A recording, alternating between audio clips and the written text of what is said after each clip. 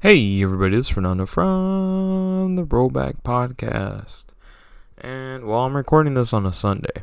So, hopefully Eddie gets this out by Wednesday. He by far has the worst luck out of any human being I've ever been the privy of having knowledge of.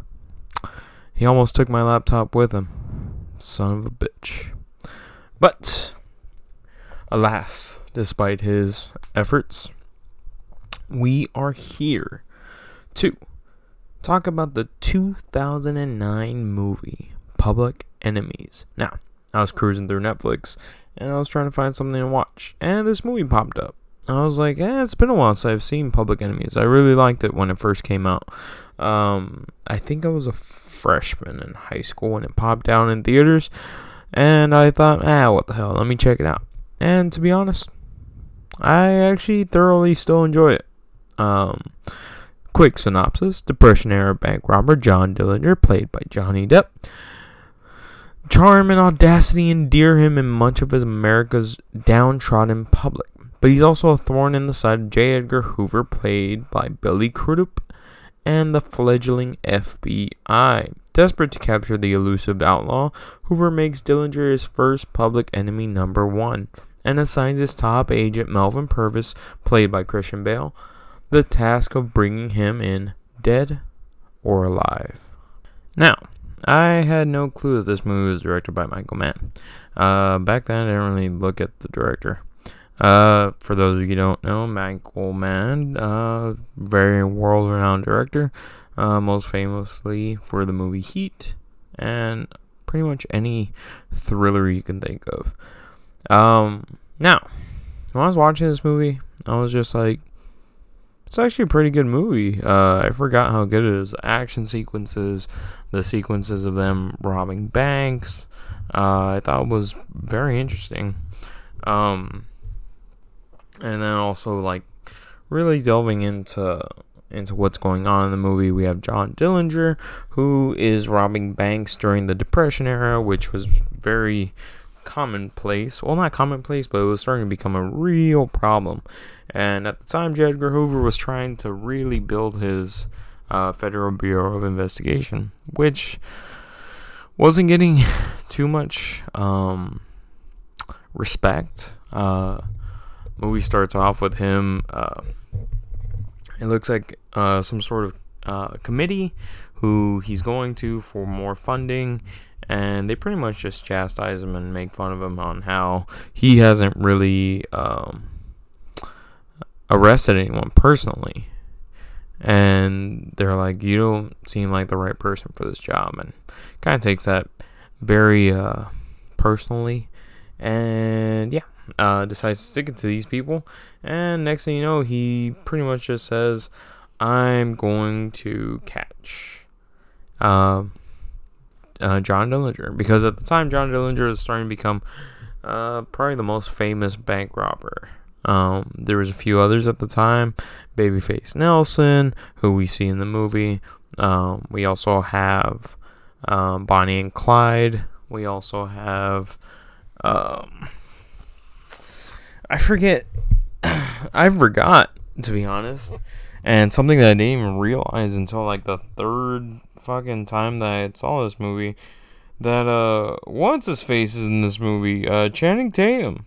He fucking pops out in this movie in the very beginning, and it's not credited at all. Like, you don't really notice unless you're paying attention, and then you kind of think, hey, wait a minute, isn't that Channing Tatum? Yeah, he plays Pretty Boy Floyd in this movie, who gets killed by Melvin Purvis. Melvin Purvis was slowly climbing up the ranks as a pretty much as the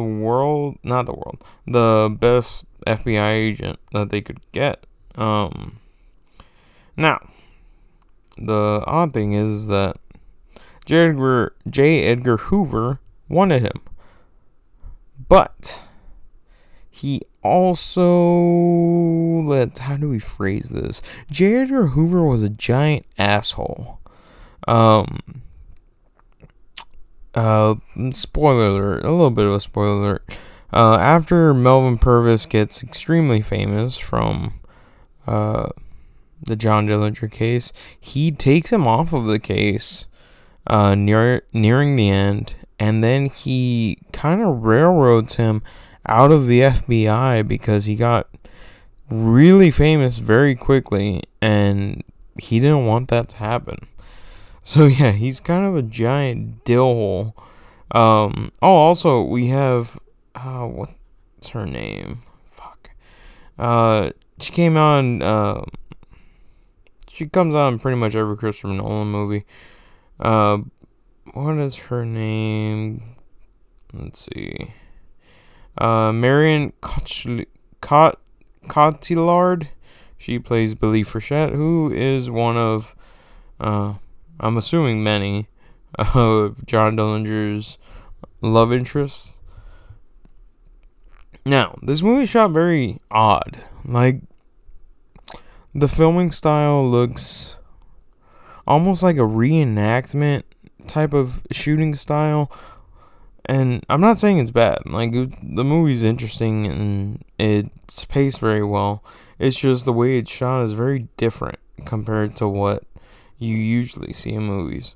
But, in my opinion, very good. But yes, we follow John Dillinger, his run-ins with the FBI on how one time he got arrested by this local police because there was fire and they found their guns, and so the police were able to arrest him. His lawyer finesses them to pretty much be able to keep John Dillinger there, and then breaks out with the help of another prisoner.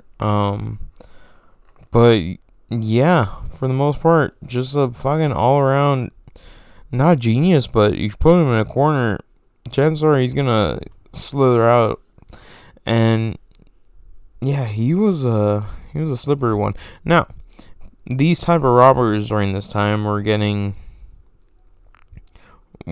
running on an immense amount of luck. For example, Bonnie and Clyde. Running on an immense amount of luck. People were kind of falling in love with them because it was like a fairy tale story, almost. And then they get killed in, I want to say it's either Oklahoma or Louisiana. I want to say it's Oklahoma. But, yeah, it's very famous. Two Texas Rangers who were hired by the governor of Texas. I want to say the governor. Hunted them down across state lines and killed them. They shot them dead. And then Pretty Boy Floyd gets killed by Melvin Purvis. These guys have big names, but they are dropping like flies. So everyone's kind of wondering when John Dillinger's luck is going to run out, which he does seem to have a lot of. Now, as we follow John Dillinger, I thought this movie was really good. I liked everyone's performance. I thought Johnny Depp was great in this movie. This was still pretty much prime, older Johnny Depp. Not older as in now, but I think he was like still really not old, but also not young. He was in that very good spot, and he was actually really good in this movie. I thought he did really well. Christian Bale, I thought, really did well as Melvin Purvis, and then Billy Crudup as J. Edgar Hoover. Now, J. Edgar Hoover has a whole lot of other stories, which you could kind of see in the J. Edgar Hoover movie. I want to say that one was directed by Clint Eastwood, and it's starring Leonardo DiCaprio. But yeah, that movie is a whole other bag of worms. Yeah, J. Edgar Hoover was a giant dill hole and pretty much blackmailed anyone he could. And this was pretty much the beginning of it. Because, yeah, he didn't get any respect at this time. Now, yes, I thought everyone's performance is really good. I thought the movies were pretty well paced. It's a little over 2 hours. But it doesn't really feel like a drag. It doesn't really feel boring. The action scenes are really good. I thought I thought that this movie is one that you don't really see much of anymore.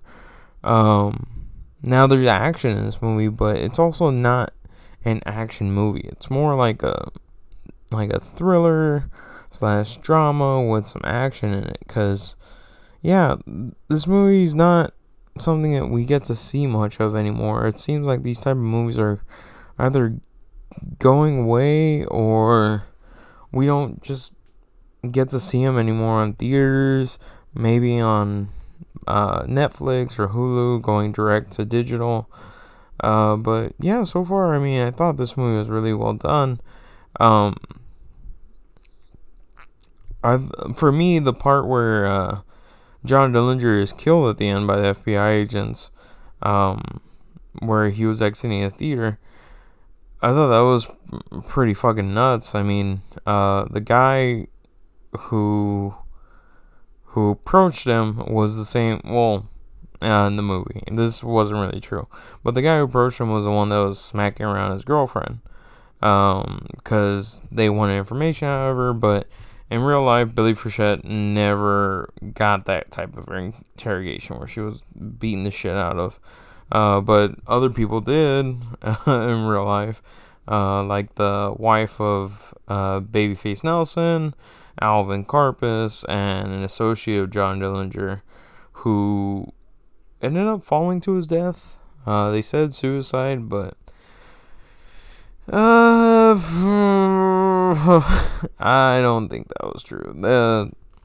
They say that historians think that they were kind of holding him outside of a window and he fell. But yeah, that was it was a little nuts. But and then another thing, I liked how Michael Mann would use actual props, like the cars, the shootout at that lodge, where Melvin Purvis tracks him down.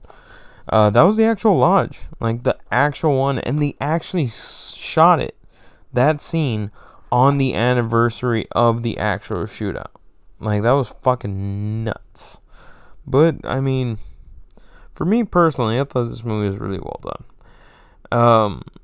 I just like all the little things about it. Like, you could tell that Michael Mann really had a knack for this movie. Like, he really enjoyed the source material. You could tell that he had, like, a very strong bond. And you could tell that he knew what he wanted out of his actors.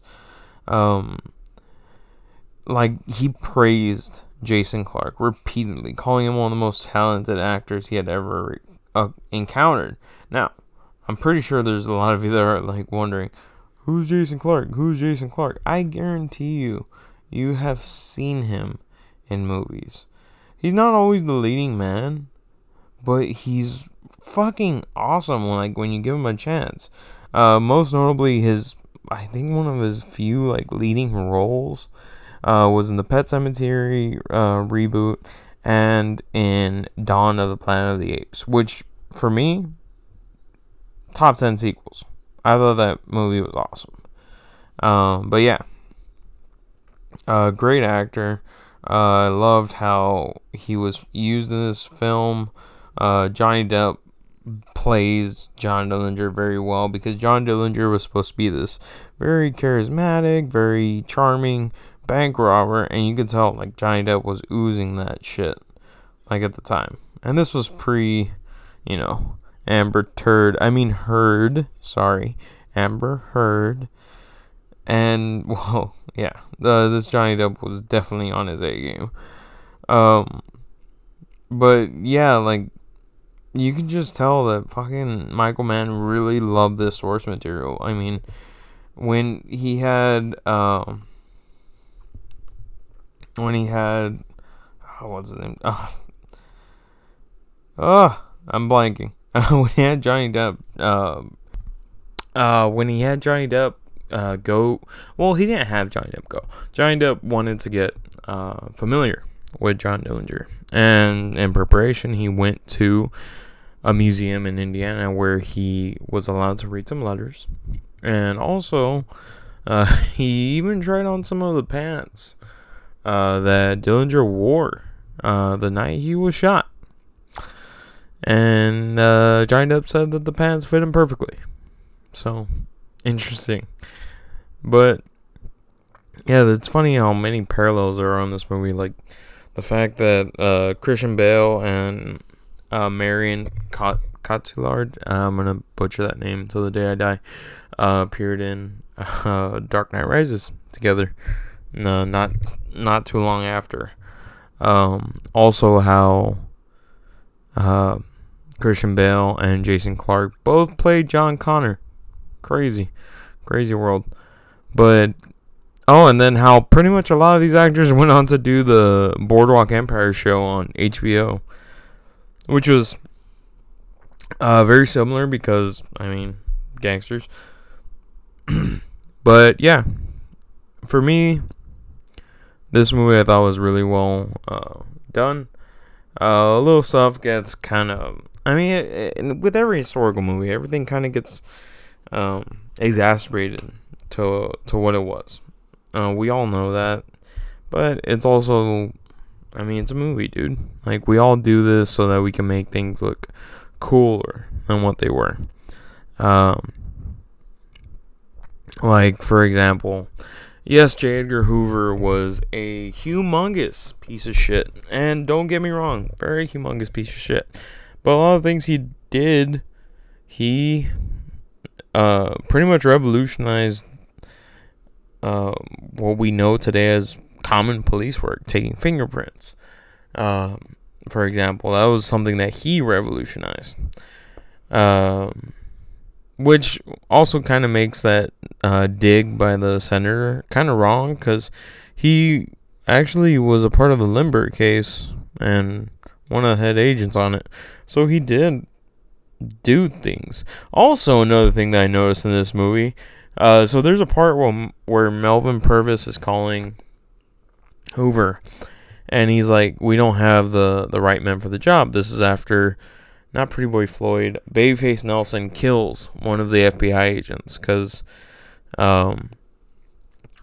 they go to his hotel room, and he lies to the FBI, says that he's someone, and they take off, but they know that's him, so they're just like, watch that hallway, I'm gonna be right back. And so the FBI agent kind of turns around, and Babyface Nelson kills him. And fuck, why I lost my train of thought. Babyface Nelson kills him. And fuck. And the agent gets killed.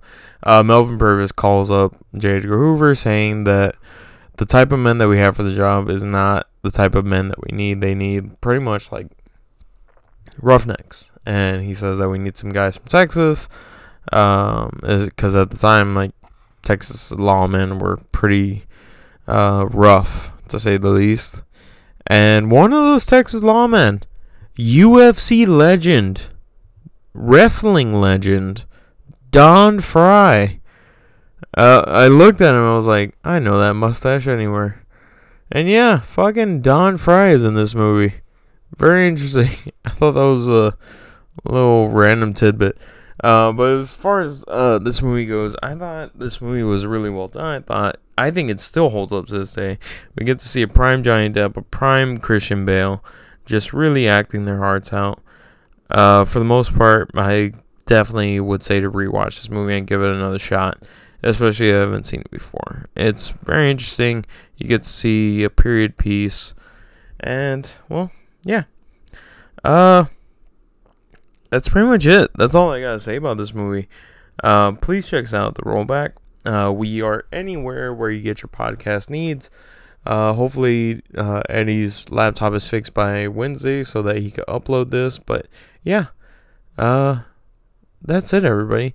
This is Fernando from the Rollback Podcast, and this was your review for Public Enemies. Let's cut it.